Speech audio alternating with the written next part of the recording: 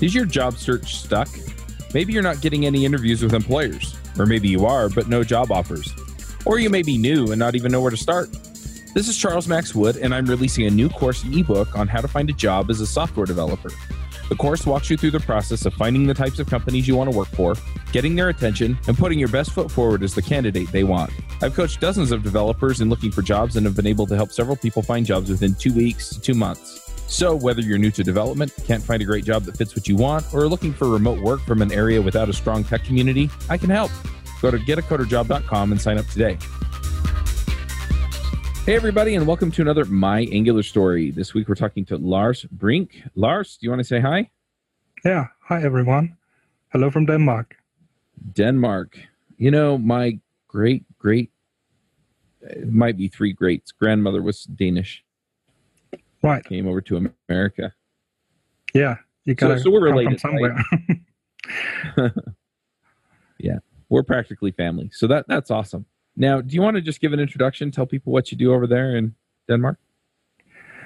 Yeah, well, I've been working at various companies through my career, and I try to focus on front-end development, so JavaScript.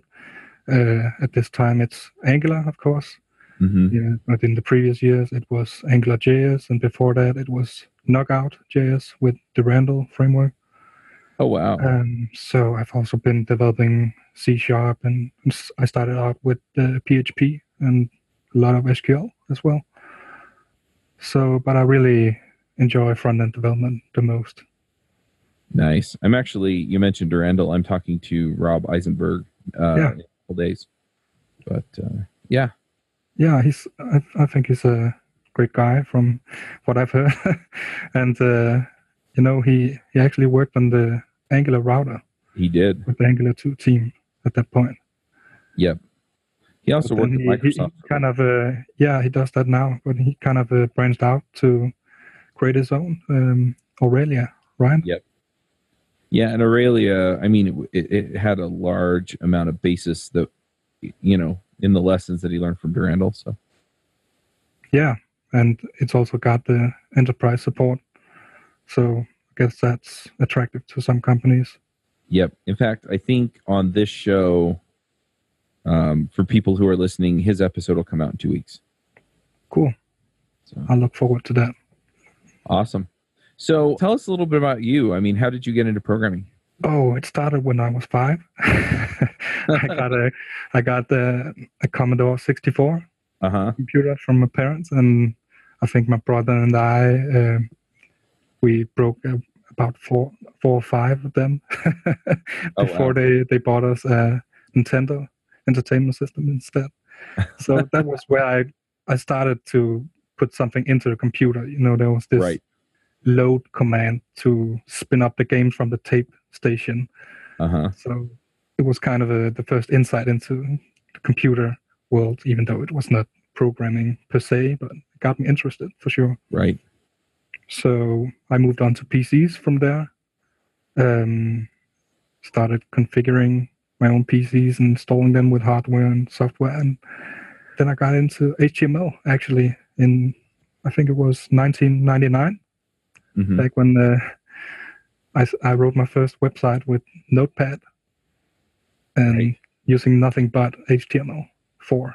So a friend of mine introduced me to this, and I was hooked from the very beginning. I thought it was very cool to be able to kind of publish something myself. And, well, HTML is not programming as most people think about programming, but you get to create content, and I thought that was very cool. And the internet was brand new and exciting. And then later on, I decided to create a career of it.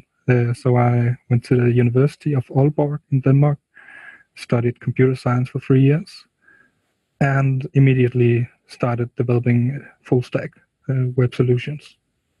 Awesome. So you mentioned Knockout and Durandal and AngularJS and then Angular. What systems have you built stuff in the back end if you're doing full stack? Yeah, as I mentioned, I started out with PHP and I decided to use the framework called Laravel. Mm-hmm. It's kind of loosely based on ASP.NET MVC. It's really an enjoyable framework. So I built a RESTful API with that and then a Durandal app on top of it for the front end. So that was cool. And it was MySQL backend or a database. And later on, I've worked with ASP.NET MVC and ASP.NET Core MVC as well. Entity Framework Core, and yeah, a lot of CMSs and e-commerce systems as well, and WordPress also. So I've been around in a lot of systems. Yep, makes sense. Yeah, it's just interesting to kind of see the breadth of things. So are you primarily doing Angular now, or are you still doing full stack? I'm so lucky that I get to, at this point, develop Angular every single day. So I really get to get in depth with a lot of things that you don't normally touch if you just build a small app and then move on to the next one. Mm-hmm. So it's pretty cool to challenge Angular as a system and get to the edge cases that are not well documented, and you have to figure it out on your own or dig deep in on Stack Overflow or source code from Angular and stuff like that. Very nice. So yeah, I'm curious. So you've been doing full stack for a while.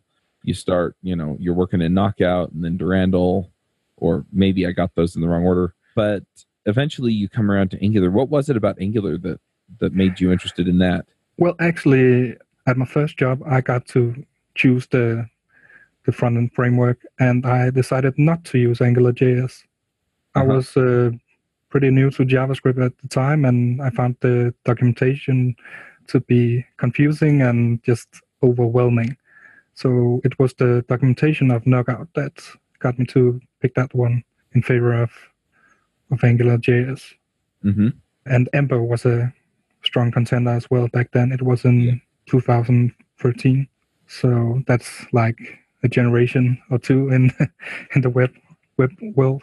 Yeah, so Angular. Well, I moved on to AngularJS in another company. I thought that it was a strong framework, and it was good for enterprise kind of more complex applications that I was developing at that point. And I really wanted to move on to Angular, but it was in release candidate at that time, and you remember how that went. So it was in the summer of 2016, and I looked at it and then decided not to use Angular because it's release candidate, so it's pretty close to done, but it just wasn't. So many things got changed around, so I was happy that I chose AngularJS. In release candidate. So yeah. I've heard some stories about people who jumped on and in the beta and really got the faces hammered by the release candidates. Yep. So I decided not to start on Angular back then, but I got the opportunity to do that in my current job. So I'm really enjoying it. It's a large and complex framework, and I get to learn new stuff every day. It's always a challenge. Yeah, and it's interesting just seeing that the transition that they went through and things like that, and everything they went through. I am curious though. So what features did Angular have that Knockout or Durandal didn't have that made you think, oh, this is ready for enterprise software? Well, when I chose Knockout back then in my first major web project, I had to support Internet Explorer 8, so I couldn't even use ECMAScript version 5 yet. Well, some of it with polyfills, but I'm not sure if Babel was around back then or it was brand new. It was not well integrated into our workflows. So we had to, actually we used CoffeeScript back then. Are you familiar with that one? Oh yeah. Yeah. It became the default in Ruby on Rails before I moved on to play with other versions of JavaScript compiled languages. Yeah, it was the popular transpart language back then. I also remember studying TypeScript to consider that. It was not that appealing back in version 1. They had their own kind of module system. They call it namespaces because it was Microsoft, so had to sound familiar to C# developers. But it was not as strong as the ES6 module system has become. Right. But CoffeeScript, it removed a lot of the stupid errors. That's also a strong side of TypeScript now, because it didn't allow you to do, say, for loops where you use the same variable between inner and outer loops and stuff like that. So it hit a lot of the nasty details of JavaScript away. So that was kind of the thing the team and I liked about CoffeeScript back then. Today, I wouldn't pick CoffeeScript again because JavaScript has surpassed it in features, so it can't keep up anymore. And I'm kind of nervous that it'll be the same thing with TypeScript, but it's good for now. But I'm worried that in 5 years we'll look back and say, oh, why did we use TypeScript for such a large project? It's out of date, and because it was the best option at the time. Yeah, but Microsoft is backing it, so it's a pretty good opportunity that it'll be around and good for another 5 or 10 years. Well, the other thing is that TypeScript follows the ECMAScript standard. They just implement some of the proposed language features. And so, I think it's going to continue to be relevant as long as they continue to stick to the path that JavaScript's following. And sure, with WebAssembly and some of the other options we have, maybe we'll wind up with a better compiled language that we can use that works faster, better, whatever in the browser. But, for now, I think TypeScript's kind of the way to go. Yeah, and I enjoy TypeScript, and it allows me to catch a lot of those stupid errors that everyone makes once in a while. So, but I like to very much use the types a lot. So it's a type language, so let's really exploit that we have the types. But then you get pretty far away from JavaScript syntax. So say you have some source code in your editor and you copy paste that into your browser console, you'll have to remove all the types to get it running there. Yep. So there's kind of a problem for the workflow there, the developer workflow with that. We say that it's just a superset of JavaScript, but it really adds quite a few features to it that we have to peel away again if we want to make it vanilla JavaScript. Yep. No, that's true. Also, they use their own experimental implementation of decorators because it hasn't been standardized yet. Mm-hmm. So the semantics could change, and we could be forced to modify all of our code that uses decorators, and that's quite a lot in Angular projects. Right. That's true. The decorators are used everywhere. One thing that I would like to talk to you about is making the transition then from AngularJS to Angular. So are you using Angular now? And what process did you go through to make that switch? I didn't have to upgrade a project from AngularJS to Angular. Mm-hmm. So I just had to start from scratch, and both with regards to the project and with regards to learning the new Angular, because it is substantially different than AngularJS. Mm-hmm. And I'm not sure that it's beneficial for a lot of people to upgrade their AngularJS app as opposed to just building new features in Angular and building it on top of the other one, if that's possible. Right. But the transition, well, I wouldn't want to go back to AngularJS. I really hate that. So I've become happy with Angular and all the benefits that it brings once you get a strong idea about all the concepts. But there's a lot.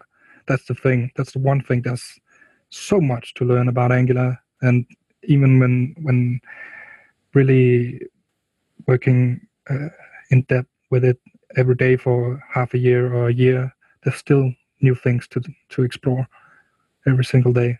So it's just really a large framework, and I guess that's part of the reason why many people choose React or Preact or Vue instead of Angular, because it's really overwhelming, especially for newcomers, to learn about Angular.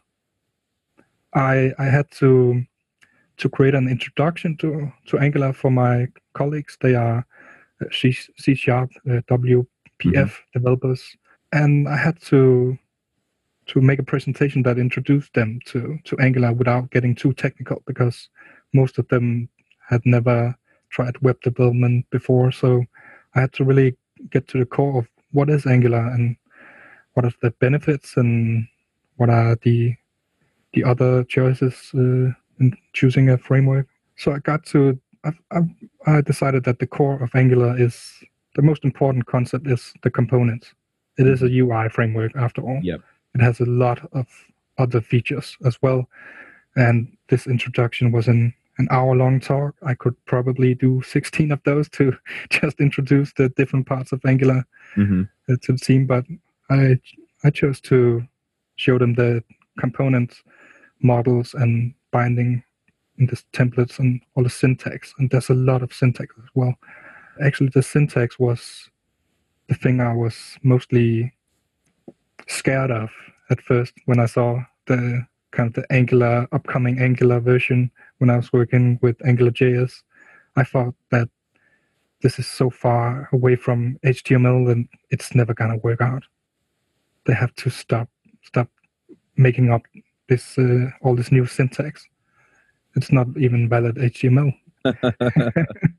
So actually you can make it valid HTML without all the square brackets and star annotations and parentheses and stuff like that. But now I actually enjoy it. But that's because I'm able to read it like a native tongue language to me. I read the declarative language that the template is, and behind the scenes it's JavaScript that's generated. So that's what I see. But that's definitely not what you see once you first get to learn about it. It's right. Again, it's really overwhelming because there's so much new syntax. It's not just JavaScript, and that's another thing that's React. People love about React. It's mostly JavaScript. Yep. Well, what is it that you particularly like better about Angular over AngularJS? Oh, well, it's the performance. That's the most important thing. It's important, yeah. It is the option we have to kind of fine tune and adjust the performance, because that was really difficult before. Yeah. And also, I'm really now getting the hang of RxJS, and that's quite an enjoyable library as well. You can do a lot of interesting things with async using RxJS, and it's a lot more powerful than Promises, because of lazy evaluation and a lot of different operators. Yep. So that's the two main things. It's the performance optimizations with the change detection strategy and the bindings to observables or promises, and the RxJS. That's what I love most about Angular compared to AngularJS. So what have you done in the Angular space that you're particularly proud of? Well, I'm working on quite a few articles at this point, and I'm just about to release 2 of them. It's kind of a whole series on a design pattern I've developed based on the classical model view presenter pattern, but applied to Angular apps. I presented a talk on it back in May this year at a user group meetup about Angular called NG Aarhus. Aarhus is the second largest city in Denmark. And in a few weeks, I'm going to Copenhagen, which is the capital of Denmark, and presenting the same talk. But I've improved a bit on it since then. On working with the articles, I've discovered even better ways to do things. And I get to publish it on the Medium publication called Angular in Depth by Max Wizard Koretsky. Do you know that one? Yep, I talked to Max last week. He was at Framework Summit. Yeah. In Park City, Utah. And we chatted a little bit.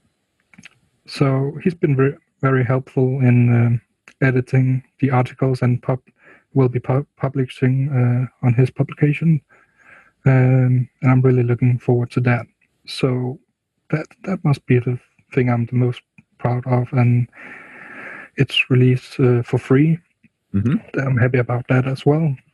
I think there's almost enough material that I could write a book about it, but then not as many people would get access to it.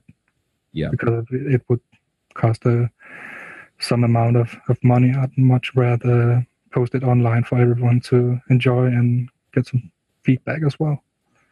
Yep, that makes sense. So what are you working on now? You're working on this talk. Are there other things that you have in the works? Yeah, the articles. I'm finishing up the first and second article, and there'll be another 4 or 5, I think, about that one subject. But they will be self-contained and just focused on one topic at a time. Right. There are like 3 main concepts in this pattern. One is container components. The second one is presentational components. And the third one is my version of a presenter. And I explain a bit about the history of the different variants of the model view presenter pattern back in the 90s and noughties as well.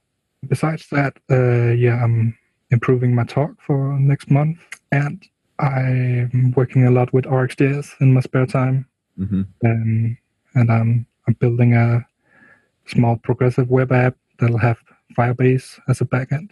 And I think that's very, very cool to get to work with new technologies and get to learn about offline first apps, and you can install the apps kind of natively on most platforms now.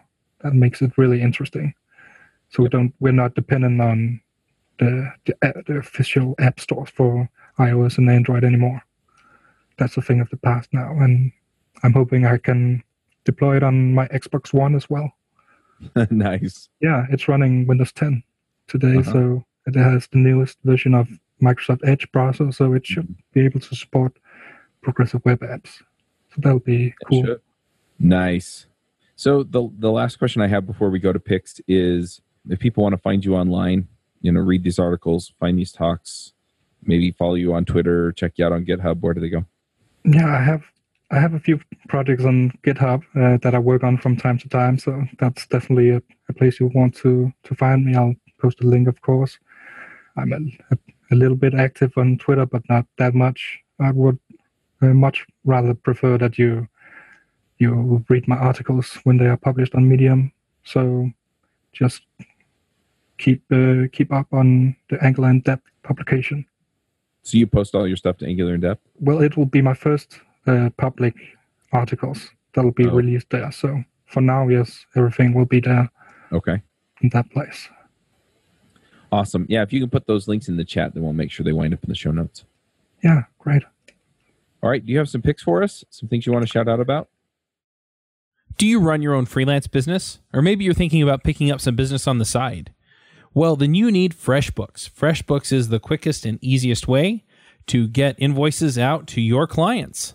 It's easy to use. It works anywhere, available from any device, on the desktop, iPhone, iPad, Android, and all of your data is backed up and secure.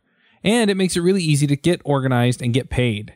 You'll be tracking time, logging expenses, and invoicing your clients in no time.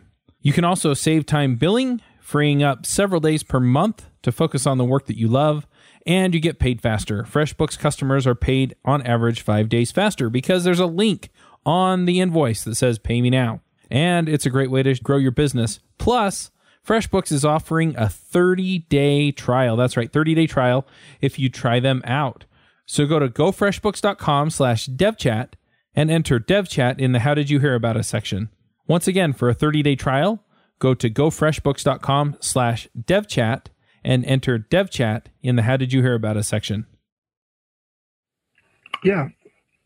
Besides the Angular in Depth publication, of course, which has all the best Angular articles out there, I've been reading this book about RxJS and reactive JavaScript programming in general.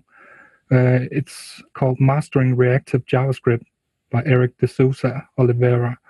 And in that one, you learn Bacon.js, and then he moves on to teach about RxJS version 4, which is quite a bit different from RxJS 6, but the main thing about this book is learning the basic concepts of observable variables and how they can be composed on top of each other and operated on. So that was really a good book to learn about the basics of functional reactive programming in JavaScript. So I'll type a link for that one as well.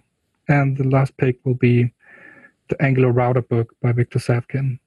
That's the best resource out there on the router. Victor is a super smart guy. Yeah, he is for sure. All right, I'm going to jump in here with a few picks. I don't have anything prepared up front. I'm just going to wing it. So a couple of things that I've been using lately. One of them is Azure DevOps, and there will be an episode coming out on Adventures in Angular about Azure DevOps, also on JavaScript Jabber. I'm posting it to both. But yeah, I did an interview with Donovan Brown, who's fairly well known in the DevOps space. And yeah, we talked about Azure DevOps. If you're familiar with Visual Studio Team Services, this is essentially a rebrand and redesign of that. But I've been really happy just doing my development projects in it and keeping track of everything in there. So anyway, I'm really liking it. It integrates nicely with all of the CI features and things like that. And the best thing about it, in my opinion, is that it's free. So it's free up to like 5 or 6 team members, which is also really nice. So since, I'm currently the only programmer on several of these projects, I don't have to pay anything. And so that's pretty nice. Another one that I'm going to shout out about is I've been using a chat system. It's kind of a Slack clone. It's called Mattermost, and you can go and install it on your own server. And it's been pretty nice to use as well. I use it to keep up with my team, so my editor and my producer and things like that, and make sure that everything's going the way that I need it to. So that's been pretty awesome as well. So I'm going to shout out about Mattermost. And yeah, those are my picks. Lars, this has been really fun just to talk and see where things are at. I am a little bit curious before we wrap up. Do you want to just talk briefly about the community in Denmark? What's it like being a developer in Denmark? Oh, it's challenging. You really have to keep up the pace yourself, especially because I work in one of the least popularized regions of the country. Basically, there's only 2 cities where all the jobs are, and I live quite a far distance from both of them. So I don't get to spend too much time in person with the experienced developers in Angular and stuff like that. So when I get an opportunity, I go to user group meetups and online conferences and stuff like that. And I'm quite active on the Angular Beers European Slack community as well. So that's how I get to be social in the Angular community. Right. So do you generally work from home then? Sometimes I do, because I get to pick up my 7-year-old twin daughters from school, and then I go to the basement and work from my home office. But most days I'm at the office building. Okay. So there is an office somewhat near you? Yeah, like 15 miles or so. Okay. That's not too bad. No, and I drive on a motorcycle all year round. Oh, nice. Even when it's icy? Yeah, like -4 degrees Celsius last winter. Yeah. I don't know what it is in Fahrenheit, but it's pretty damn cold. It's about 25 degrees Fahrenheit. It's below freezing. Yeah, right. That's pretty freaking cold. Yeah. There were 2 days the last winter when I had to take the bus because there was like 10 or 20 centimeters of snow. So I couldn't drive the bike even if I wanted to. So, but there was a bus almost the entire way to the job, so it was not too bad. Yeah. So in the previous episode, I know, folks, we did picks, and now we're talking about Denmark. In the previous episode, I talked to somebody from Bulgaria, and we had an interesting conversation. And it sounds like it's somewhat similar in Denmark, where, yeah, you've got a couple of big cities that are sort of tech hubs. And then if you're outside of that, it's really tough to find a job, especially one that you can drive into, right? I'm curious, are people pretty willing then to hire remote if somebody does live outside the city? Oh, it's very different from company to company. Some of them, mostly the kind of the older companies that's been around for decades, not a lot of them have worked it into their culture, company culture yet. Right. Some people just find it difficult not to have your colleague in physical appearance in the office every day, and for some reason it's more difficult to communicate through the phone or Skype, something like that. And I get that, but it's just the way things are, especially if you are in Denmark. You have to work that way unless you're living in Aarhus or Copenhagen. So you have to get used to it. Right. Yeah, I found that working remotely is a skill, or a set of skills is more like it. So you have to be really good at communicating, and you have to be really willing to, I guess, communicate or collaborate over things that you typically wouldn't think about because it's natural when you can just lean over and tap somebody on the shoulder. Yeah, definitely. So, But I have worked remotely some of the days of the working week at several jobs, because at one point I was commuting 5 hours a day to get to Aarhus, 100 miles each way. So some days I work from home. And I actually did that for a couple of years, where I was commuting for several hours a day. And as long as I was happy about the job, it was not too bad. But when I was less happy with the job, it just got annoying to spend all those hours on the road. Yeah, I can understand that. I mean, my longest commute ever was half hour, maybe. So really? but I live in an area that has a pretty strong tech scene, so I didn't have to go through too much in order to, keep what I want or get what I wanted. But yeah, I definitely understand that. So do most people in Denmark speak English, or is that another barrier that people are going to have as they try and pick up programming? Only the older generation do not everyone speak English, but my daughters have been speaking English since they were like 3 or 4 years old because of iPads. And in the public school, the children are taught English in the first grade. Oh wow! And German in I think the 4th grade or so. Okay. So everyone speaks English and some German as well. That's interesting. Very cool. Well, is there anything else that people should know? I mean, it's always interesting to me living in the U.S. and talking. I think most of the people I talk to are in the U.S., even though we do these remote calls. Are there things that people just don't think about that you have to deal with being a developer in Denmark? Or is it pretty much the same there as it is here with a few minor exceptions? There's not that many big companies. And those are the kinds of companies I enjoy the most. So it's difficult to find the right place. Right. Right now I'm in a global company that has got offices all around the world, so it's pretty cool. I've been through quite a few companies, and the work cultures are just very different from place to place. So you have to figure out how things work there and who has got the final say in which matter and who's really the boss when it comes down to that. And there's just a lot of small companies in Denmark and only a few very large software companies. Gotcha. And those are usually just branches of either Google or very small branch of Facebook or Uber or something like that. Or else it's in banking. Banking is the only large software sector in Denmark. Interesting. Very cool. So does that change the way people find jobs in Denmark then? Or do you think it's pretty much the same as we do it here? Well, if you don't like to work for a bank, you've got a problem there, right there. Because that's like half the jobs. Right. And right now my company's primary industry is red meat, and some might not like that as well. So I guess that's the one major issue, is that if you don't like certain industries, that'll make it that much harder to get a job as a programmer. Right. Makes sense.